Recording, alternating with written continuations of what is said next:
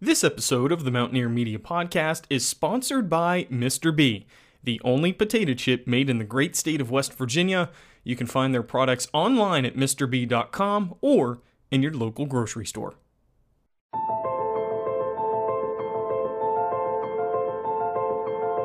The weatherman called for -1, which you always kind of know it's going to be a little colder in the valley than what they call for. But no, I did not know it was going to be -30 degrees. That was insane. That's Evan Riley, a good friend of ours, an avid hunter who just experienced one of the coldest days ever in West Virginia history. I mean, it was so cold, everything in my nose froze. If I pinched it, you could hear it crunch. I mean, it was... Saturday morning, January 22nd, Canaan Valley plunges to a record low, -31, the coldest temperature ever recorded in the region. And Evan, he's used to hunting in this cold, but he had no clue what was coming that day. No, the weatherman called for -1, which you always kind of know it's going to be a little colder in the valley than what they call for.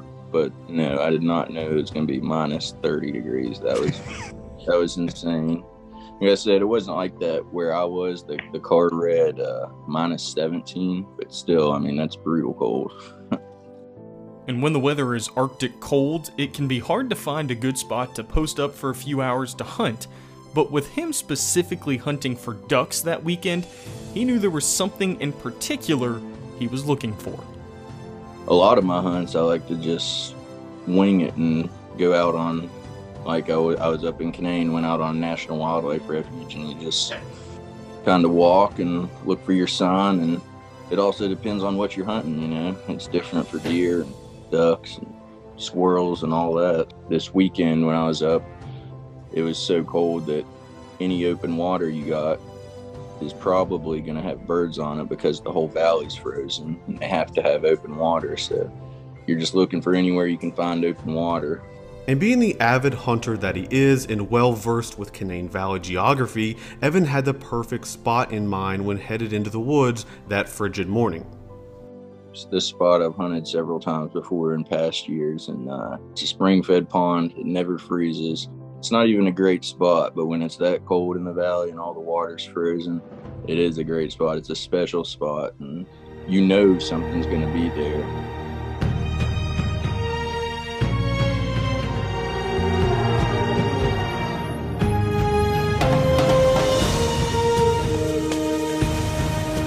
The snow was so crunchy where it's melting and refreezing, melting, refreezing.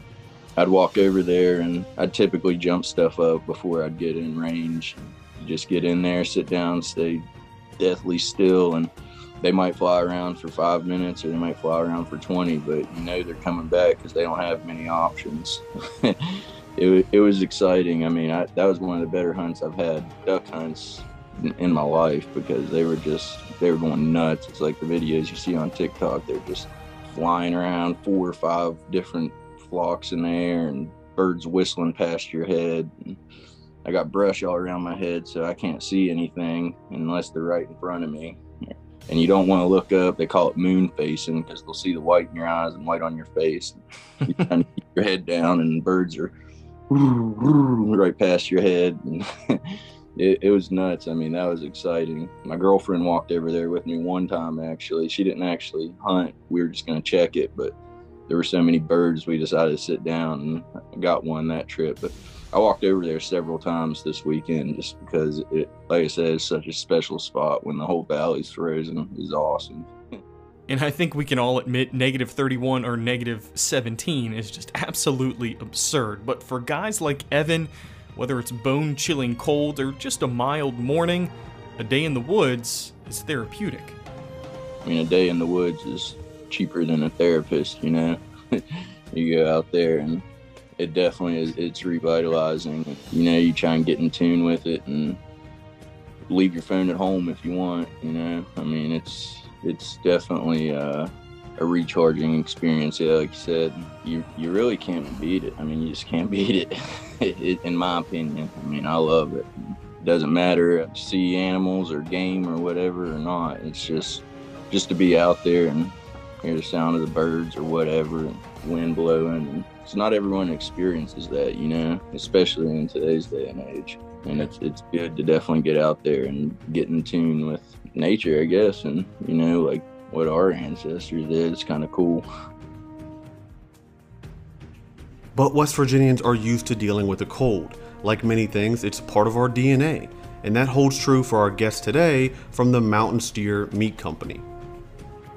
In southern West Virginia, Greenbrier County to be exact, James Tuckweiler and Frank Ford are used to getting up early and getting work done in negative temperatures, attending to their cattle, and providing beef to the greater Lewisburg area. And both guys were raised in ranching families. For Frank, farming goes back 5 generations, and for James, it goes back 8. I know you're thinking, how far back is 8 generations? It's hard to pick an exact year, but it's before West Virginia was even a state in 1863. And although they were raised in old school farming circumstances, these guys are demolishing the classic farmer stereotypes and are utilizing the power of social media to help build their brand. It's a fast and fun 30-minute interview, and we talk to these guys as they're literally working in the field, which makes for a unique interview. So let's get to it. Mace, hit the music.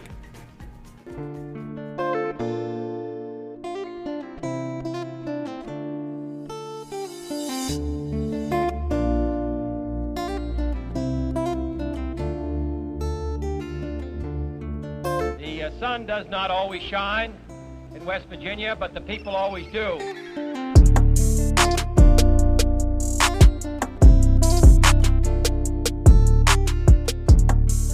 Hi, everybody. Welcome back to another episode of the Mountaineer Media Podcast. And today, CJ and I, we're sitting in our warm apartments. I got like a coffee and a water, but our two guests, Frank and James, these guys are hardened men. These are tough guys. They're out doing their job, doing the hard work. And that's, I would say, what's the proper term? Is it cattle? Is it cattle ranching? Or are you guys ranchers? What's the right terminology here? Well, technically, if you're a crop farmer, you're a farmer. If you're a cattle rancher, raise cattle, you're a rancher. So technically we're ranchers, but we don't really use that term on the East Coast. So we'll call it farmers. Now, has the rise of Yellowstone, do you guys feel like you're getting much more love and like, are people like, hey, these guys are pretty cool guys now since that show's become popular? Yeah, well, I get called Rip a lot. So we're like a dark gray felt hat. So yeah, I guess we do. Yeah. Yeah, Frank's the better looking of the two, so he gets the better compliments than I get. So, and James, we were talking to you before the podcast. You're actually walking the field right now. What time? Let's just start. Maybe what time does your guys' average day start? Like, what's like the first thing on your mind when you wake up in the morning? Wow, well, that's a wild question because, so it just kind of depends on the day. Most of our day starts at sunrise. 7 a.m. right now. That's what time is. That's when my dad and I try to get out of the house and try to get everything, start feeding, start breaking ice or whatever we got to do, depending on wintertime, summertime. And then there's other days that like with the meat company that we're in, I wake up at 5 a.m. to get invoicing and start emailing people. Cooper, I'm sure you've seen a few of my emails come through at 5 a.m. and probably wondering, wow, what are you doing up at this point? And emailing. And that's about when I got free time, either that or after dark, when we get done doing everything. So that's about how my day usually goes. Right. And we'll give you a proper introduction, guys. We're talking to the guys from Mountain Steer Meat Company. Is that correct? Mountain Steer Meat Company. You guys founded this in 2020. So was it the pandemic type of stuff that you kind of looked around and you made a decision to really go full steam ahead of this? Or what got you into this? I'll let Frank tell the story. He tells it way better than I do. Yeah, so whenever COVID really started, we have a really good friend. He's one of the owners of a local grocery store. It's IGA in Fairleigh, and we kind of knew that there was a shortage of meat. We've seen it on the news. We've seen it on internet, Instagram. We've heard about it, but we never thought anything of it until our buddy calls Jamie and says, "Well, is there any way that you get us beef for the grocery store?" And I wasn't aware of this conversation and then I called Jamie and I said, "Hey, wonder if we can supply like an IGA or a grocery store with beef." And I was over at Jamie's house and we sat down for a few hours. We usually hung out in the shop before we started the meat company, but now we don't have time to do.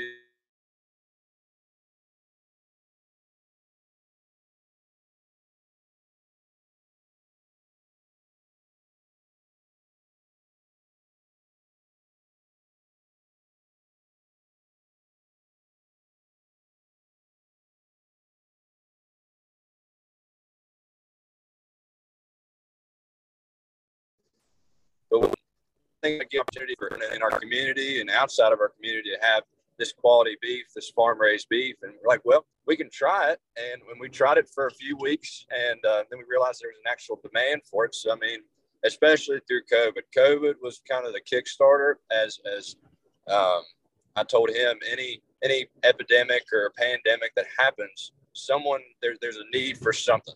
Right. There's a spot for something to rise.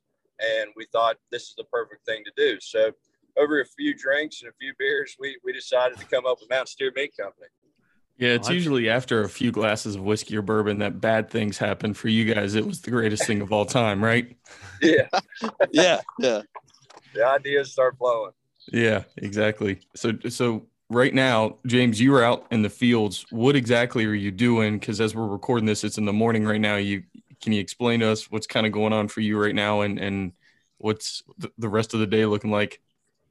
Yeah, so like right now, I'm going between pastures where I got different cows, different boundaries. We do a cow-calf operation, and we retain our calves for a year. Then now, obviously, with the meat company, we're changing it up a little bit, feeding them and get them to ready for finish weight. But what I'm doing this morning is I go between the boundaries with my dad and myself, and we feed them. I break the ice. I do an overall health check.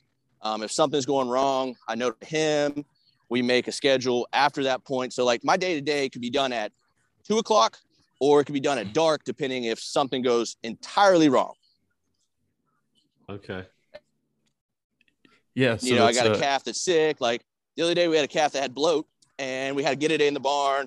And that animal is 600 pounds.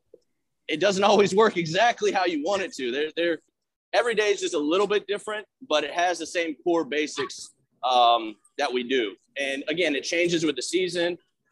We don't get to, but really this is what we love to do. And we're just now to the point that we can make money with what we do as well. Cooper, breaking news. Mr. B was named the best West Virginia made food product. I know you, big potato chip guy. So this was like, this certainly was something that you were paying attention to. Does not surprise me one bit. Mr. B chips is the only chip that I actually consume. So it's a delicious chip, and I will. Oh, no way. I was no, voted. There's no way that's the only potato chip that It you. is. I'm a loyal fan of Mr. B because of the incredible entrepreneurship, philanthropy efforts from Marianne Kettleson, the CEO of Mr. B Chips. And it's look, she makes an incredible chip. Why not make it exclusive to my diet to have Mr. B chips? You know what though? I can picture you sitting down at a restaurant and like the sandwich comes out and then they're like, do you like chips or fries? And you're like, pass, I've got my own. And then you just bust open bag of Mr. B potato chips and just use that instead. But it is pretty incredible. They've got all these different flavors: original, sour cream and onion, barbecue, honey barbecue, dip style, cheddar sour cream, jalapeno, salt and vinegar. They even get the potato stick style, like the thin little potato chip styles. Do you have like a favorite that you go to? I would say barbecue, honey barbecue, but what about you? Do you have a favorite?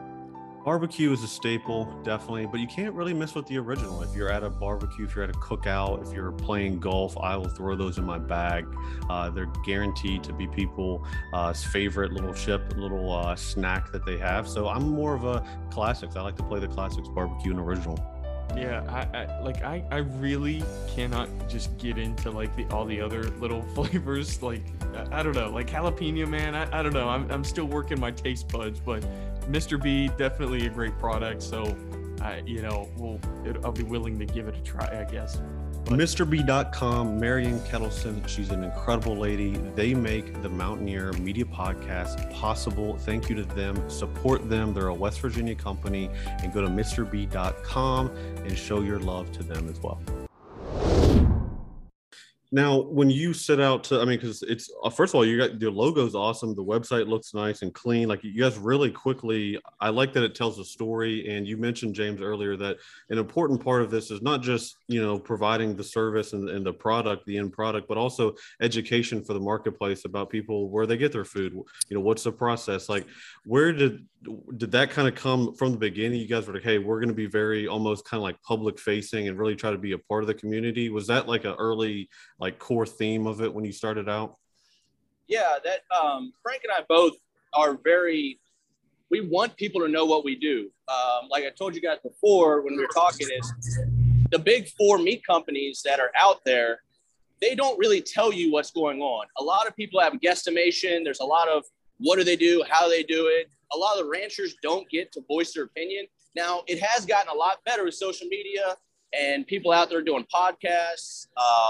There's a bunch of guys that do it, but at the same time, we still have people that don't understand that beef, pork, or any chicken come from the farms. They think grocery stores are who provide it to us, because that's who sells it, and that's a kind of an American thing, or even a commerce thing. Is you recognize where you buy as who's selling it.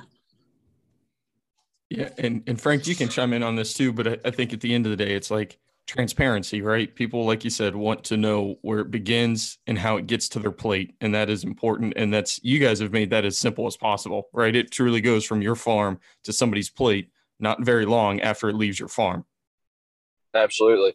Yeah, the big thing with trying to teach people what we do and what we want to do with the meat company is a lot of these people didn't grow up on a farm. They didn't grow up around any livestock or agriculture. So trying to explain to them the whole works from beginning to end, because the beginning starts way, way earlier than whenever you have that steak on your grill or on your plate. For sure. And trying to get someone or trying to teach someone that takes a lot of time. And a lot of people, I mean, I've heard the running joke that there's a few people that think chocolate milk is made in the back of a grocery store and it comes from a brown cow or something like that. And the truth is some people do believe that, and trying to teach our area and outside of our area what farmers do around this country is a difficult task, but that's something we're really wanting to do, because once they understand the quality and it's actually better for you, and knowing that these farmers are actually out here doing this for the general public, not just for $1, then it becomes a better place for agriculture and for these farmers that are busting their hind ends every morning and every day to supply, America's food chain. Right. And I think it's a big deal too, because like you're saying, not to slander big bucks like company or food companies, but I think we kind of just blindly trust what they're saying about what's in it, where it comes from, all the different thing. And people during the pandemic often reflected about their health, what they're putting in their body, their overall just well-being. I think you're going to continue to see that trend of people kind of wanting to know everything in life, where a little bit more closer to the source information about what they're putting in their body, what they're eating, how they're monitoring their health and so forth.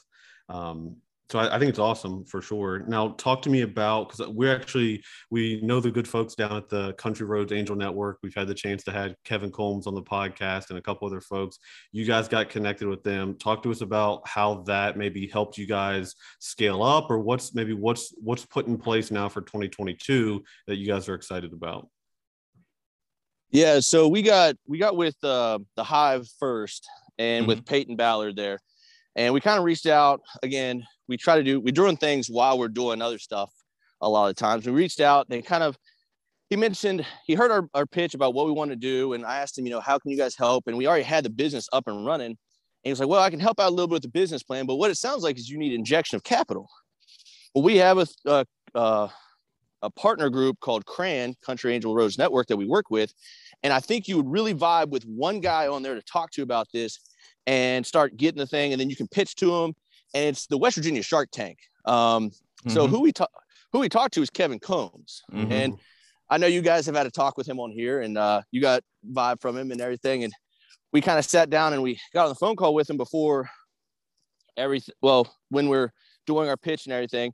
And he really, really came to like us and know that, we're just two hardworking guys that are trying to do something, at the time of event when it needs to be done.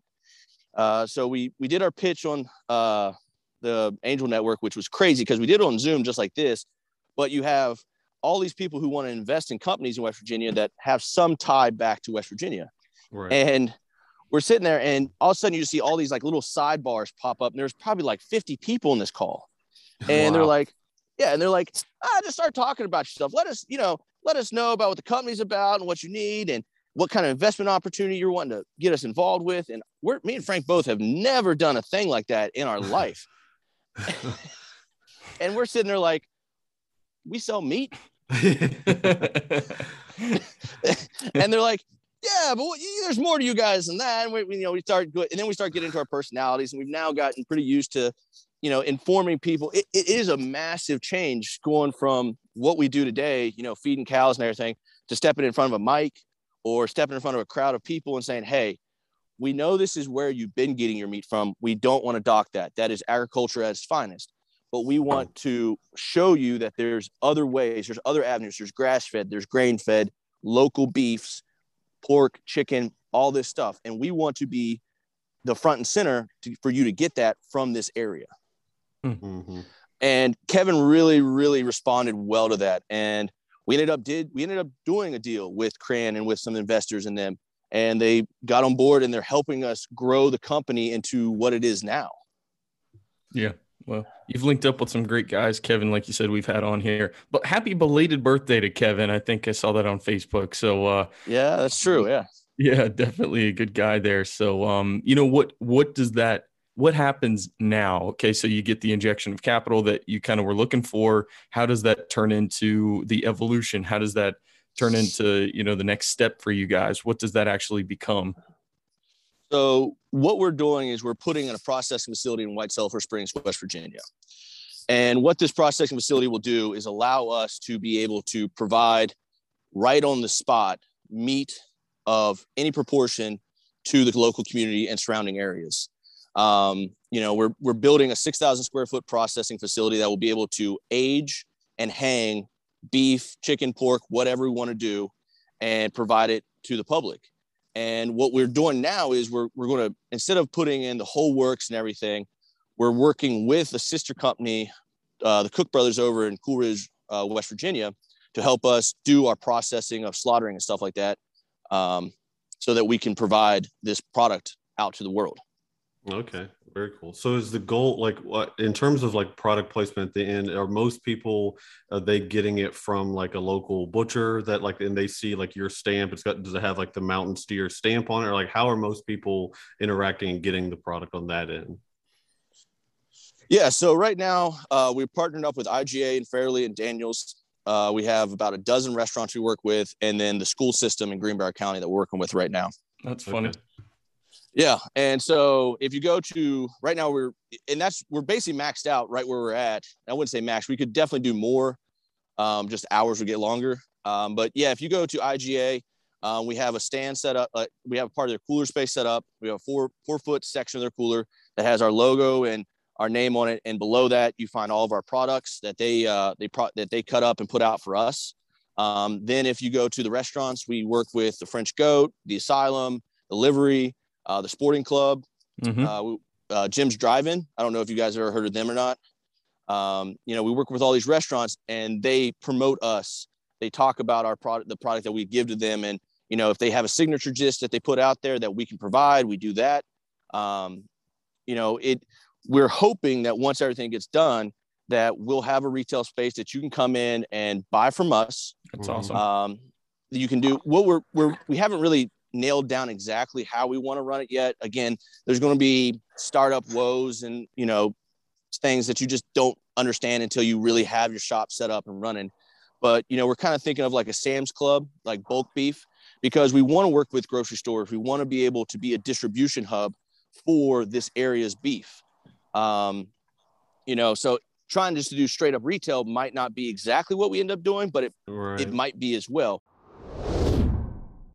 All All right, CJ, you just fired up the grill. You've got some chicken on there. You've got some burgers on there. What are you adding to add some extra flair? Oh, dude, I'm going with Ray's Rub 11 out of 10 times. Ray's Rub is a West Virginia all-purpose seasoning. You can throw it on chicken, steak, burgers, veggies, whatever you want. And they've got 21 mouth-watering herbs and spices. So KFC, get that secret blend of 11 herbs and spices out of here, dude. 21 herbs and spices packed in this great bottle of Ray's Rub. Cooper, where can people go get Ray's Rub? 2 places, CJ. They can go to raysrub.com, get themselves free shipping. They can also go to Amazon and order it and be at your house in 2 days. It's a West Virginia all-purpose seasoning. It's delicious. We had Brody on the podcast. He's carrying on his father's legacy by promoting Ray's Rub. It's great. Give it a try right now. One idea we've thrown around is doing an old school idea of meat lockers. I don't know if you guys ever heard of that or not. But back in the day, when beef was more localized, you go to your local slaughterhouse and say, hey, I want a pound of burger, a couple steaks, put it in my locker, which was usually located in the town, and you'd go to your locker and pick it up. Well, we want to put we want to put a 21st century vibe on that and have it where you can order this stuff online. We'll have coolers set up in our shop and a key coded lock to get in and say, all right, them up. That's cool. Yeah. Wow. And that way, we're noticing the trend now is like on our Facebook, we're followed by more women than men, even though all the men are the guys, sipping whiskey, drinking, smoking cigars, cooking meat. But the women are who are following us more because they're the ones cooking at the home, but they also work 9 to 5s. So It's really hard on them. And, we all now know how the employment stuff's going around. It's getting harder and harder to get people employed and stuff like that. And, if we have a ability that we say, okay, you're a trusted customer. We respect you. You respect us. Here's a key code. When you need to come in, you come pick it up. You've already paid for it. It's on shelf 2 of cooler 1. Yeah, that's awesome, cool, man. That is like a real, that's like you're blending like the old school thing with like a modern, almost like how Airbnb, you get texted the information, you just unlock your Airbnb kind of deal. It's kind of like the modern version of like a meat pickup. And you could have your whole freezer filled for, months for the whole winter or something if they came and picked up, 30 pounds worth of beef from you or something. Exactly. And again, we're not crossing off anything of doing mail outs or anything like that. That's obviously another idea out there that everyone's doing in the meat industry, but we want to directly impact our local communities. Obviously we can ship it to your door. That's really convenient, but you don't get a whole lot when you do that because shipping costs and keeping stuff cool, it does get in the way of doing some things. Yeah, that's cool, man. This is very cool. Are you guys both on the same property now? Are we walking? I can't tell. Yeah, we see Frank's outside. So Frank is about right over that hillside. Holy shit. Yeah, I actually saw you, Jamie, when I was coming back home. That's a beautiful view. That's insane. So how big is your property? Yeah, how big is the land here? We both have varying size farms. Basically, a lot of people don't talk about exact acreage just because a lot of people rent or do stuff. But I'm running about 250 brood cows. Frank, you're running about 130 broods, and then we got about 40 steers on feed and 25 replacement heifers. So there's a chunk, and he's got a little bit more than that. Yeah. Okay, just a couple. But yeah, and to kind of roll back what you guys talked about, we want to do more than just with us. That's one of our big things. In the farming community, you'll find a lot of the old timers are, you got to have it or you got to show it to go it. They don't just change their operation off an idea. Radical movements really don't happen in agriculture a lot unless you have a couple individuals who are willing to risk a lot, because what we have to risk is this. If I go out and get a loan, I got to get a loan on what I have, they don't, a lot of banks don't loan on cows because cows are movable. They do. I shouldn't say like they do loan on cattle, but for what we're wanting to do, they usually take land as collateral. Interesting. Especially on new companies like us. We've only been in a business for a year. They can take on our processing facility as collateral. But again, there's depreciation that happens. Land is not depreciable. Well, it is, but it's not depreciating. It's going up every day. Right. So a lot of farmers are very hesitant to change their operation off of, oh, those Mountain Steer boys, they're selling some meat. Good for them. I'm not changing my operation today. Right. And what we're trying to, show everyone is, hey, it's doable. We can do it. We've done it. We're showing that we can make money at it. Let us help you make more money farming. Let us be able to say, we got some buddies out there like, hey, Logan, you've raised some sheep or some pigs for us. Let's put you on our website for the day. Give you, or if we sell your meat from your sheep to a restaurant, all right, this came off this farm. We're the guys selling it, but we don't, this is who raised it. Let's give this farmer some love, show it around a little bit. Cause again, we are so in our own worlds a lot that nobody gets to see this, no one gets to come out here. I'm not inviting people to do this with me every day. I should, it might be free labor, but this is, no one's out here seeing that all these cows are walking. My dad's up there putting out hay. Frank's about to be in a tractor putting out hay. It's kind of a lost art in a lot of ways. CJ, if you were going to look for a job in West Virginia, what website would you go to? I've got a guess. Are you going to tell me what website I should go to?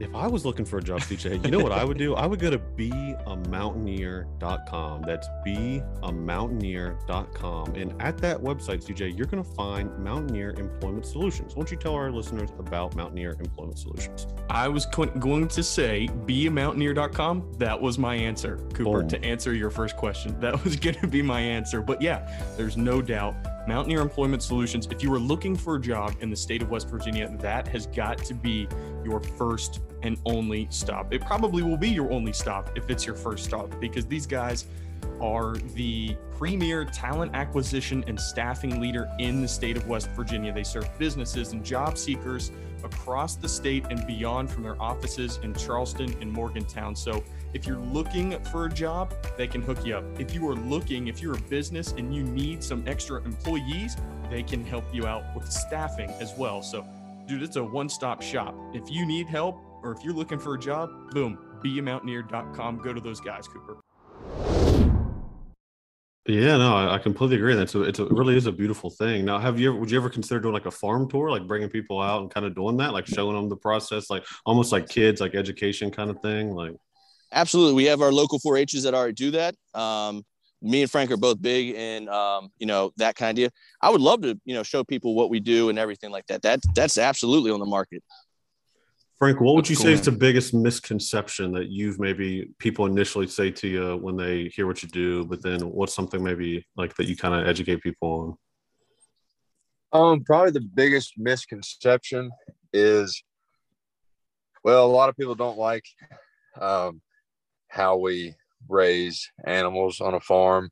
There's a certain group that doesn't like that, but there's honestly, most people think that we don't have time to do anything because we're always on the farm, we don't make a dime at anything. And there's really, sorry, I'm out of breath. I was walking up the hill. No, there's really not many misconceptions like what people think.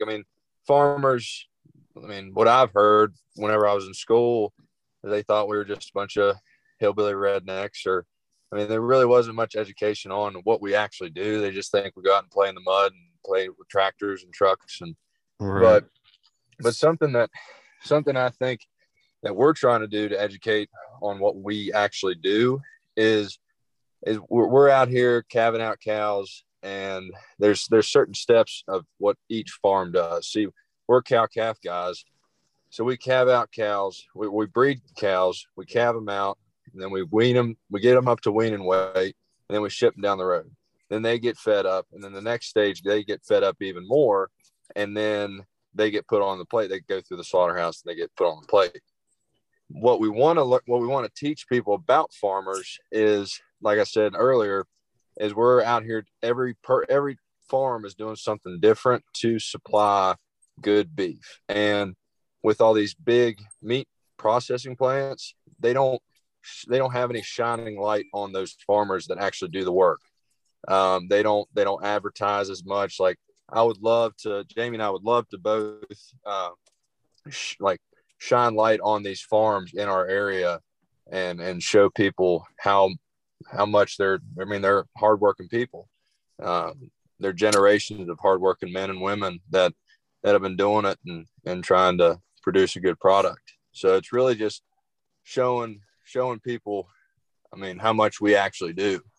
Yeah. Mhm. Actually, this is kind of a good question. Like, how did you two even, was this something that you grew up in? How did you guys even like kind of get involved with, farming to begin with, or especially cattle farming? Yeah, well, So we're Jamie, both. you're what, eighth Yeah. generation? Yeah, something like that. Yeah, it's been a while. Yeah, he's eighth generation. I'm fifth, I think. Oh wow. Our family, we've been doing it for a long time, and Wow. and I went to University of Kentucky for a year and decided that the college life was not for me, and I'd much rather be farming than and spending money. I'd rather spend the money on the farm than on my college education that I probably wouldn't be using. But Jamie went to WVU for forensic science. He got his degree in it, and look at him now. He's farming every day of his life. It's just something we both love doing. It's what our fathers have loved doing, our grandfathers, and we just keep the tradition rolling. Wow, talk about 8 generations. I mean, that's go back to like the early 1900s at least. All right, I mean, Can you date that? Yeah. Oh yeah. Yeah. Well, so here's a good example. So my parents' house that they live in right now, which is right there, was built in 1863. Oh my gosh, what's the West Virginia's Yes. birthplace? That's Yeah. West The Virginia. first year West Virginia was a state. Yeah.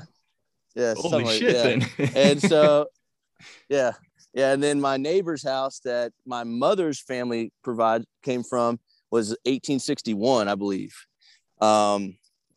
So yeah, it's definitely in our bloodline, in my bloodline, in Frank's bloodline, that you got to have a passion for this. Like, nobody wants to be out here right now. Like, I'm trying to throw ice off this trough and it's not working one-handed, but I'm breaking ice on a water trough and I can't have my gloves on right now. So I'm freezing out here doing it, but because, trying to touch the screen and stuff, but not a lot of people want to be doing this. Here come in another 30 days, both of us are going to be dropping calves on the ground. Like, all these cows are going to be having their babies. And there might be a night where it's -2, wind chill. I'm out here in this machine, picking up calves, throwing them in the machine, trying to get them to the hot box, try to get them warm.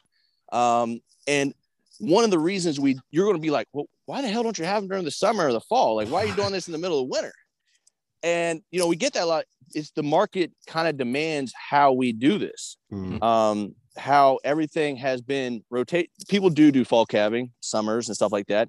But our market has been dictated that spring calving, and then by the fall, they're up to weaning weight and sell weight, like Frank was talking, and then they sell them out west, and then they get fattened up out west.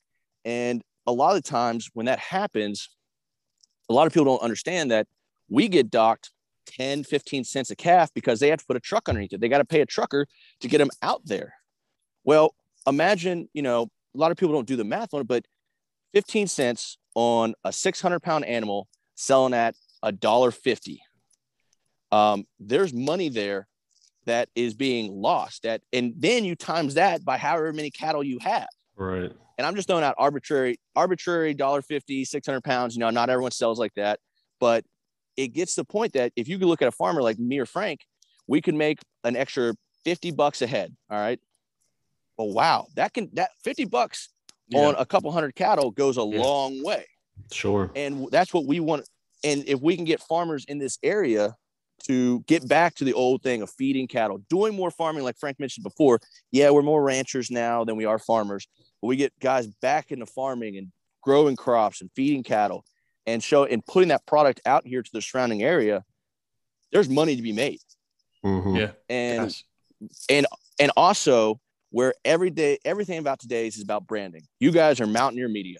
For sure. You guys have a great name, good logo, but what you're doing is you're building a brand. Yep. And, that came about from farming brands. You branded your cattle. That was your cattle. Holy shit. What a drop right there. What a drop, right? That's so true. So what we got to do is build the brand of the cattle back, build the farms back up, get these guys recognition, get these women. There's a lot of women farmers doing this too. We got to get people the recognition they deserve for the hard work they put in when nobody sees what we do. You know, Right. I'm out. I literally, there's no one near me. There's no one near Frank. No one's patting us on the back saying, "Hey, good job for breaking that Good ice." job today. Yeah. Yeah. My dad's probably wondering, why aren't you keeping up with me right now? Because he's already left the field. And He's like, get off the you know, damn but- phone. Hey, come on. Yeah, man. exactly. Yeah. He uses a little bit worse words than that, but yeah. I already told him I couldn't be within about earshot of him because we use nonverbal words on this farm a lot. But if we get within earshot, the words start getting in 4-letter increments. And That's so, funny. yeah, How man, old, if you don't mind me asking, how old is your dad? He's like, it's just like, he's just going to keep doing this for the rest of his life. Is he just like, I feel like you guys 8 generations. This is just something that's not even considered. I mean, I'm sure some days it feels like a job, but it also just feels like a way of life at this point. it is a way of life. My dad's 63. He's been Okay. doing this for 40 years now at this point. Wow. You know, obviously, you know, the government won't count the years before 16, but, you know, we're, you know, he's lifetimer. He Mhm. left for a couple years, got a degree in auto diesel.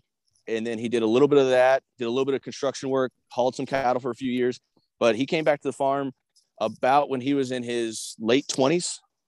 Okay. And Wow. he's been doing this every day, just about. I mean, we try to take Sundays off when we can, but again, wintertime they can't eat, so we got to work on Sundays. Mhm. Yeah. But you know, he's been 24/7 at this for 40 years, and retirement is not one of those things that's thrown out a lot in farming. Because again, think about it. You got to retire. What do you got to do? You got to sell your business and your land and then go somewhere else.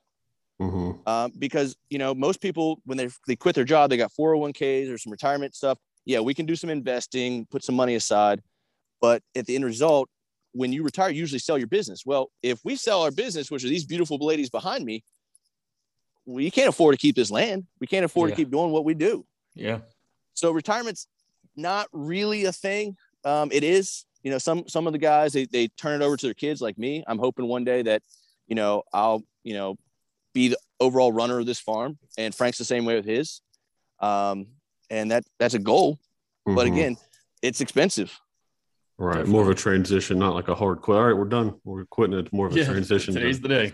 Yeah. Yeah, I'm good to go. Again, my grandfather, he was 80. What was he? He was in his late 80s, exact date, but he literally got cancer, fought that off, went back to work in his 70s, and then he got sick again. And I think he stopped farming maybe for about 2 weeks before he died. Wow. I mean, he was in a tractor probably 2-3 weeks before he passed away. And I know for those last 2 or 3 weeks, he was pissed off. He was mad. He was not a happy camper. And, you know, and it's the livelihood. Cooper, are you looking to buy or sell a home in Kanawha, Putnam, or Cabell counties right now? I'm not, but I might know somebody who is. CJ, what should they do? Yeah, so look, this is as easy as it gets. You're going to skip on over to buildingappalachia.com because they are going to be able to help you out if you're looking to buy or sell in Kanawha, Putnam, or Cabell counties. Those guys at Building Appalachia are great. So you just head over to their website, and then there's literally a link. I'm looking at it right now. It says, we buy houses in West Virginia, we sell houses in West Virginia, and you can click the tab, sell a home, buy a home. Easy as that. Easy as that. And then you're going to get a call from those guys. They're going to want to come check the place out. They're going to give you a cash offer. So, man, if you need cash trying to sell the property, dude, they'll have it to you. And these guys at Building Appalachia, just they've got it figured out.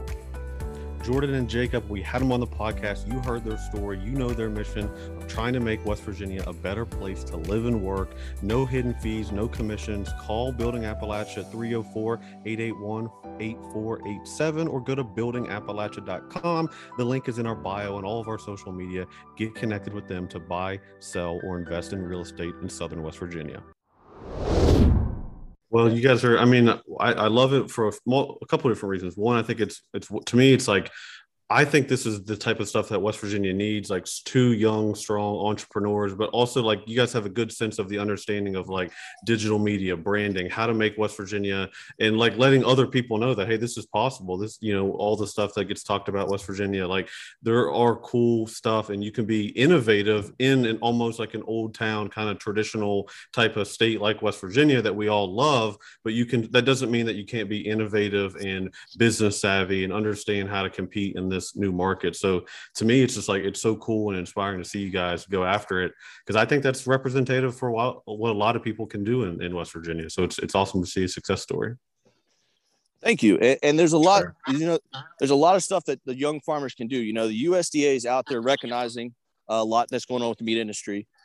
You know, they're wanting to inject money into operations like ours across the nation. And West Virginia desperately needs something. You know, we are, you know, we've transitioned a lot to tourism, but not a lot of towns can always, you know, hold on to that. You know, not everyone has the Greenbrier, you know, 20 minutes down the road to, you know, to lean against. You know, there's small towns with farms just like mine and Frank's that, you know, they're getting passed over because there isn't a whole lot of tourism there. You know, we have the outdoors. It's gorgeous in this state. I wish more people would come to the state and see what we got going on. But we, you know, agro business is definitely can grow in this state. We have, you know, there's a lot of stuff with the strip mines that used to be that they're paying people to raise stuff on there, like apple orchards and, you know, all different kinds of stuff. So, and beef cattle is not the only farming that needs to be done in the state either. I should say that, you know, that's just something me and Frank grew up in and we know how to do it. You know, we're kind of staying in our lane with that one. Yeah. So, that's what you know. Yeah, exactly. Well, you guys were Mountain Steer Meat Company, born in the pandemic, and here as we're on the other end of it, you guys are growing. That is an awesome story, and you guys have given us some great insight into what the new age farmer looks like. You're a millennial out here branding on social media, not just the cows. So that's awesome. Yeah, man. Yeah. Thanks.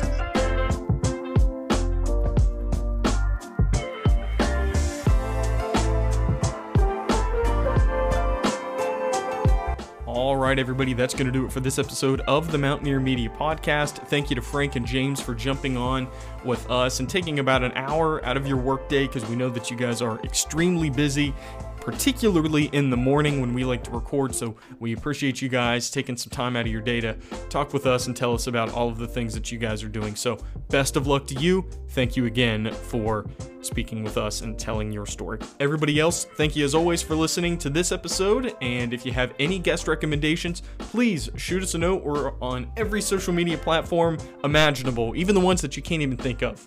Maybe we're there, maybe not, but definitely Google us. So we're easy to find, easy to contact. Email us, mountaineermediapodcast@gmail.com, or again, most of the popular social media websites we're on. Shoot us a message if you have somebody in mind that you want on the pod. So thank you again for tuning in, and we'll be back again soon. Peace.